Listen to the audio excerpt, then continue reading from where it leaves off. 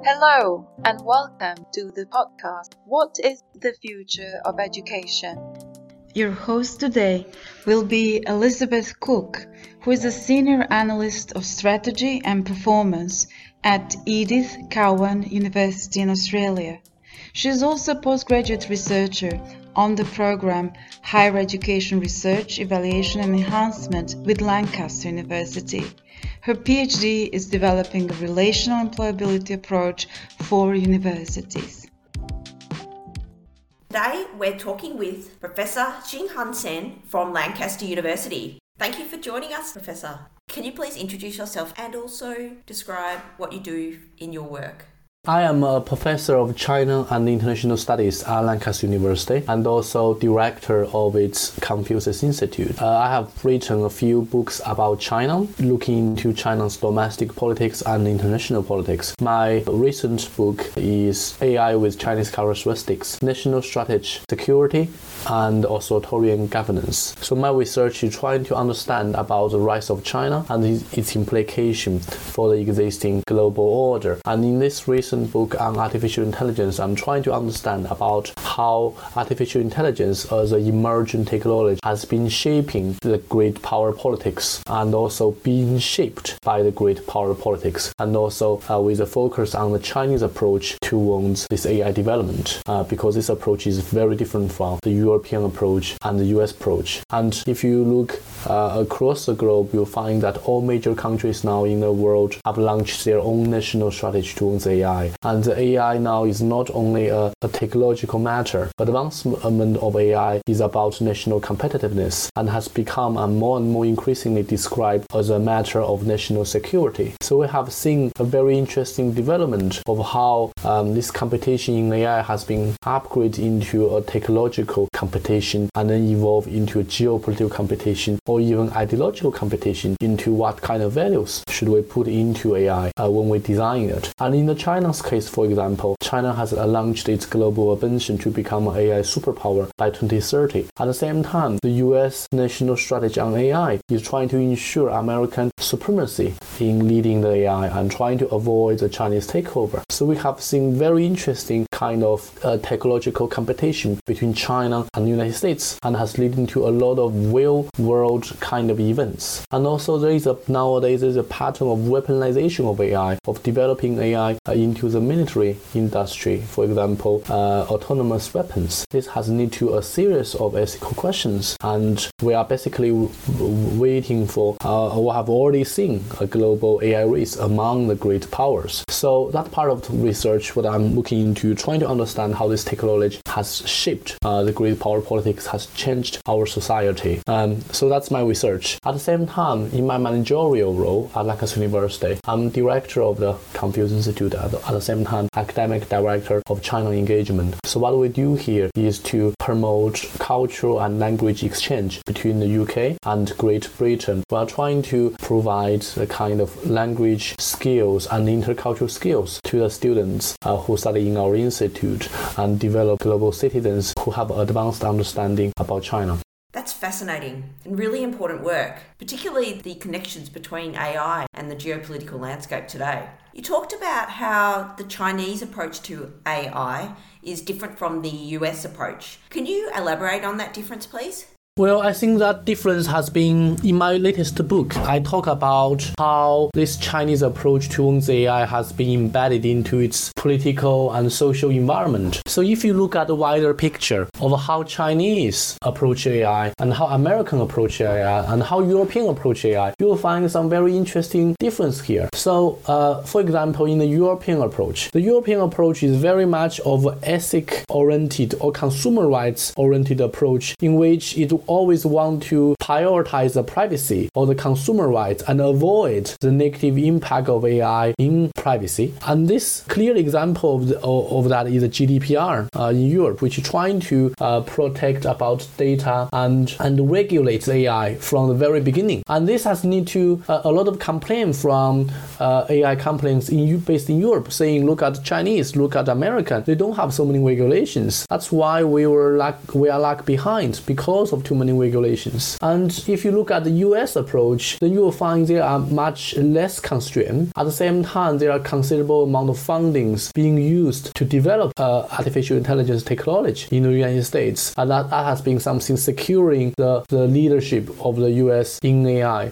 And the Chinese example is different from European one and different from the US one. The Chinese example is more state-oriented because the financial incentive for China to replace labors by AI is much less than that of Europe and the US. I mean, the reason for that is obvious because the human labor in the US and Europe are a lot more expensive than that in China. So for the private sector, the financial incentive of replacing human labor are much less. But it was more of a state-driven, state-oriented kind of approach, talking about the future, how the future look like, how can we secure the national competitiveness of China. And this state-oriented approach has become something shaping Chinese AI. At the same time, I think because of this strategic thinking, securing national competitiveness, the Chinese approach towards AI has much less regulated than that in the US or in Europe, and don't really have much of those regulations there. And you see the rapid development of artificial intelligence, for example, facial recognition technology in China. If you now go to China, go to the airport, go to supermarket, you can use your face to pay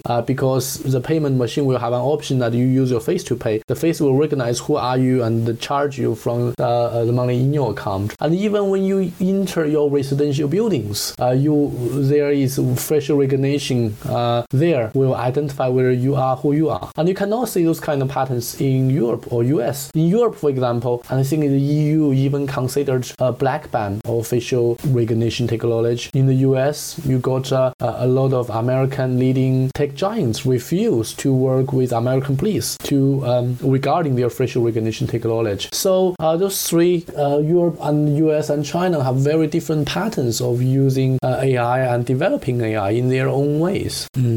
Well, I think that's a very interesting phenomenon here. If you can say that the European country in general, Western country in general, there are a very high level of social awareness, and that has led to a phenomenon. People are very critical of the government and being vigilant to any scheme implemented by the government in the AI area. They are worried about the invasion of that towards their privacy. But in China, it's a fundamental different debate. People view that technology development is a very positive thing. It's something that can improve their living standards. And also in China, there is a lack of social trust. So they do believe that those surveillance schemes provided by AI or those technology are there to solve something that cannot be solved without it. So the debate was very different. But in the recent years, I think there are multiple incidents of data leak, of privacy issue. So more and more discussion on how this technology has now affected or provided negative consequences in China. But much of that discussion is about how we can regulate non-state actors, for example, Alibaba, Tencent, or Jingdong. Very few discussions about how are we going to regulate state actor. And this is very different from Europe, for example. The GDPR focus on both non-state actor and state actor. And in Australia debate you mentioned, obviously, it was being cautious about the government as well. But that kind of debate is not really there in China. And the perception about technology is also very different. This is so interesting. Thank you. I know that here in Australia, where I live and work, we're not so open to sharing data. We're worried about data protection and data privacy, and using AI is a bit scary to us. So how can your work help to inform the future of education? Well, I think there are two aspects of it. One is about we now live in a very different world. You can see that the power has now been shifted from the west to the east, from the north to the south. And China lies right in the center of this global power transition. And the rise of China has implications on a lot of issues, including the higher education sector. I think the rise of not only China, but also global south make it more and more important for our future students to become a global citizen, to understand not only Europe, but also a wider world, especially non-Western world. They need to have sufficient intercultural skill and language skill to understand the wider picture. So Europe is only a small part of the world. There is a wider world there, and that is rising, which is a non-Western power. Places like China, India, South Africa, Brazil, I think they now have more and more influence and hold more and more seats, and has been changing the world in a way that we have never seen before. Examples of that, you can say the rise of Asian universities in global rankings, the kind of knowledge they produced, the kind of research power they have. I think all has been changing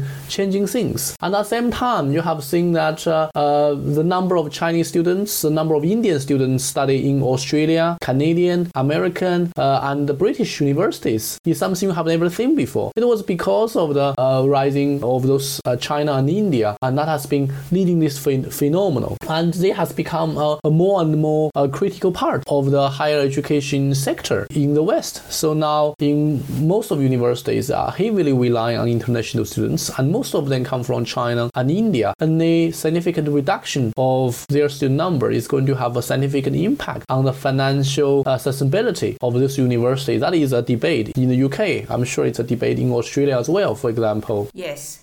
There's so many great things about having international students study onshore. It creates cultural atmosphere. It's good for the university and it's good for the students who are domestic students and also the international students. So it is very important. Yeah, they provide diversity across the campus and really give the home students opportunity to interact with people from a different linguistical, different cultural backgrounds. And that is something really amazing. And I think that's not something that all countries can have. So the kind of benefit they really bring in, the different perspective, different cultural skills, different language skills they bring in are really something we should cherish. But very unfortunately, I think the debate in different kind of countries about international students has become very negative. For example, in the UK, the Home Secretary talking about international students in the framework of migration, how we can reduce the migration, and this was not very new. I don't think that shows nuanced understanding of the contribution that international student has been made to the British society. Not only financial contribution, but cultural contribution and other kind of things they have brought it to the society. Yeah, with COVID, we actually, like many countries, closed our borders, but our government also sent a very negative message to international students and didn't really provide much support. That negative narrative has now since changed, and we've also had a government change as well, which has also helped. But we have been working really hard in Australia to build back the relationship with international students, and international students were talked about as being cash cows, and the need for diversification has become more central. When there's dialogue between students from different backgrounds, it just makes sense. Really important to broaden the world of education so that students can get the most realistic experience they can while they're studying at university. Yeah, I find that often very helpful in my courses, for example, on China in the world. I often find it's very beneficial to have students from different perspectives, different regions talk about and debate those issues. For example, on China's foreign policy, I find the most fascinating is when I have Japanese students, Korean students, Indian students, and European students, American students came here, bring very different perspective on China, and they debate with each other. And that's something that they all learn from each other. They don't really have to learn from me, but they learn from other students. And that's something really amazing. And it's something that really can only be done by this diversity of international student population. And I think you are absolutely right that many international students have been viewed as a cash cow. But I think that picture has now gradually been changing, and the university who haven't really changed themselves will only be lag behind. When you see the rise of Asian universities, more and more the international students will choose to study in those universities instead of travel all the way to Europe or Australia or the US for study. And also the pandemic has reduced international mobility. So I think we are going to see a more and more competitive market towards international students. And what really the message here for all the universities in Australia, Great Britain and the US is, what do you offer to attract them to come to your country to study? In the past, you can say 10 years ago or 20 years ago, for Chinese students, Western education qualification or degree in a British university will be a golden ticket to find find a job. Now it's no longer the case. It's very different now. So what students really want is the enhanced learning experience. So it's more than a degree, but a full experience of a full taste of living in another country and learning in another environment is something valuable for their future and also a memorable life experience.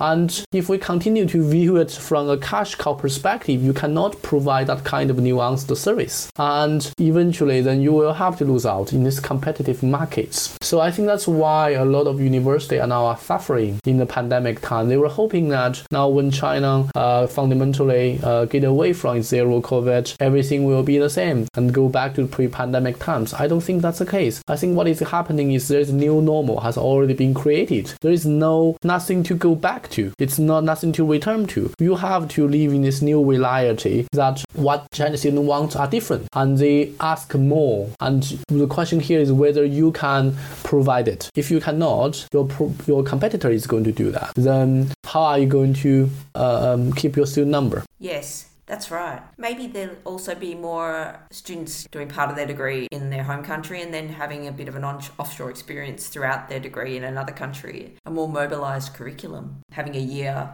of exchange with another university to broaden their experience through that mobilisation. Do you think that will happen more in the future? That's the transnational TNE, which is idea meaning transnational education idea is meaning about. Well, I think in Lancaster University, we are very good at transnational education. We have campuses in China, in Malaysia, in Leipzig, in Ghana, and more recently we have some new initiatives in Indonesia. So the idea is that we will make sure our students have the international mobility they want to have. If they, for example, when they're in the UK, they want to study in another country, and they can have lots of options, so they can really become the global citizen. At the same time, we want to provide a quality British education to the students in the global south, such as China and Malaysia. They don't really have to travel to the UK to get that education, but they can have that and enjoy that in their home countries. That's the idea, and I think that TNE has become more and more popular nowadays. Yes. And I think because of the pandemic, a lot of students have been stuck on shore in a certain country studying and they've been separated from their families. And I think that might have changed people's attitudes towards studying offshore. So in those instances, the TNE experiences can be really useful. So students can get a taste of being offshore studying. Actually, I'm doing my PhD with Lancaster and I'm studying at home in Australia. But I actually feel like I'm sometimes in UK. I've been able to develop relationships with so many people. I am so immersed in the experience that I don't feel like I'm very far away at all. It's been a super rich experience for me, and so that kind of experience also can be authentic. Well, it was in my case anyway. Maybe it's because I've got great imagination, who knows? Yeah, I think that's the case in China, that people tend to be very cautious about the COVID. So we're listening, and also many of the children in this generation are the single child. So sending them so far away to another country and with so many uncertainties in the pandemic time is a big decision. So many of them would prefer them to stay in China and stay in our China campus. So which make it a lot more sense. I also think that, if students aren't going over to other countries for their education, then they can help to support the older generations with those technologies in their home countries. So, the home country benefits being home. They can help their grandparents to use the newer technologies. So I guess that's another aspect. Yeah, and I also guess you don't want all the future leaders to go and stay in another country and live there and not return to their home country so that they can become the next generation of leaders, like the brain drain phenomenon. Yeah, so I guess there's other reasons that are focused more on the state than the student or the family. Do you have any examples of your work that raise important questions or may contribute to our thoughts and actions regarding education futures? Well, I think in addition to what we just talked about, I think the AI part, the technology part is also very important in how the way it might have changed our future or our thinking of the future. What are the important skills? To me, I think what is important is we are now really moving towards the age of AI, and that would mean that it is going to need a lot of social socio-economic inequality. For those who have the relevant computing skills and for those who do not have those computing skills, the gap is going to become wider and wider. So in the future, you can see a lot of jobs, they will require quite advanced computing skills, and a lot of basic jobs might be replaced very soon by AI. And I think recent anticipation showing that 1/3 of the Chinese, for example, in China, 1/3 of the Chinese people need to change their job within 80 years time by 2030. And some basic jobs like, for example, driving a Uber, probably we don't need so many drivers. We have already seen the autonomous self-driving cars. In translation area, I think now a lot of translation equipments can do very good translation. We don't need so many translators. Even in banking industry, we have seen that some of the AI have been very good in doing financial analysis. So do we need so many financial analysts? And in a lot of it, probably pretty much all the area you mentioned about, I think AI is going to fundamentally change it and change the way we approach our job, we view our job, we do our job. So how we can really prepare the future generation for that? And this would some of the early discussions think that all of the students now in the future need to learn some basic codings. And this is why in China, I think probably some other places, they have like summer camp for primary school kids to learn AI or coding. Yeah. That might be a kind of market hype or exaggeration of or trying to make advantage of this wave to make some money. But I think that do make a point, is to put that early awareness of this of the fact that we are moving towards digital future. Yeah. What small steps should we take now to transform higher education and prepare for the future? So into that digital future, what we need to do is really to make sure the kids have the essential digital skills they need. And this is different than before. I mean, imagining about 50 years ago, not everybody need computing skills, right? 15 years ago, you don't need to learn how to do apps, you don't need to do this and that. But now, can you imagine live without computer, live out with a phone? So I think 50 years later will be the same for the AI. And in China, we have already seen that how technology has made under or less privileged people suffered. For example, in China now, with zero COVID, everywhere you go, you have to show your health code. And for a lot of older people, they don't even know how to use a smartphone. How can they show their health code? Or for those who do not really have those skills or no university education and no education at all, it's very difficult for them to do that. And they have been significantly worse off in the pandemic time. And in China, this is still the case now. Their mobility has been significantly restricted. They cannot go anywhere as they used to. So I think this is really creating lots of problems. And in the future, I think it's become more and more obvious with the AI skill or without the AI skill, it's going to make a fundamental difference. And the future jobs will be also further unequal, you can say. If for a lot of jobs require high skills, it's going to be paid a lot of money. I think we have already seen that, right? If you now work in an AI company or a computing company, or if you work in Google or those kind of places, you can get a very good salary. But for other basic jobs, then you don't have much of a salary. So farther and farther kind of division, and this we need to be very early on think about it strategically, not only for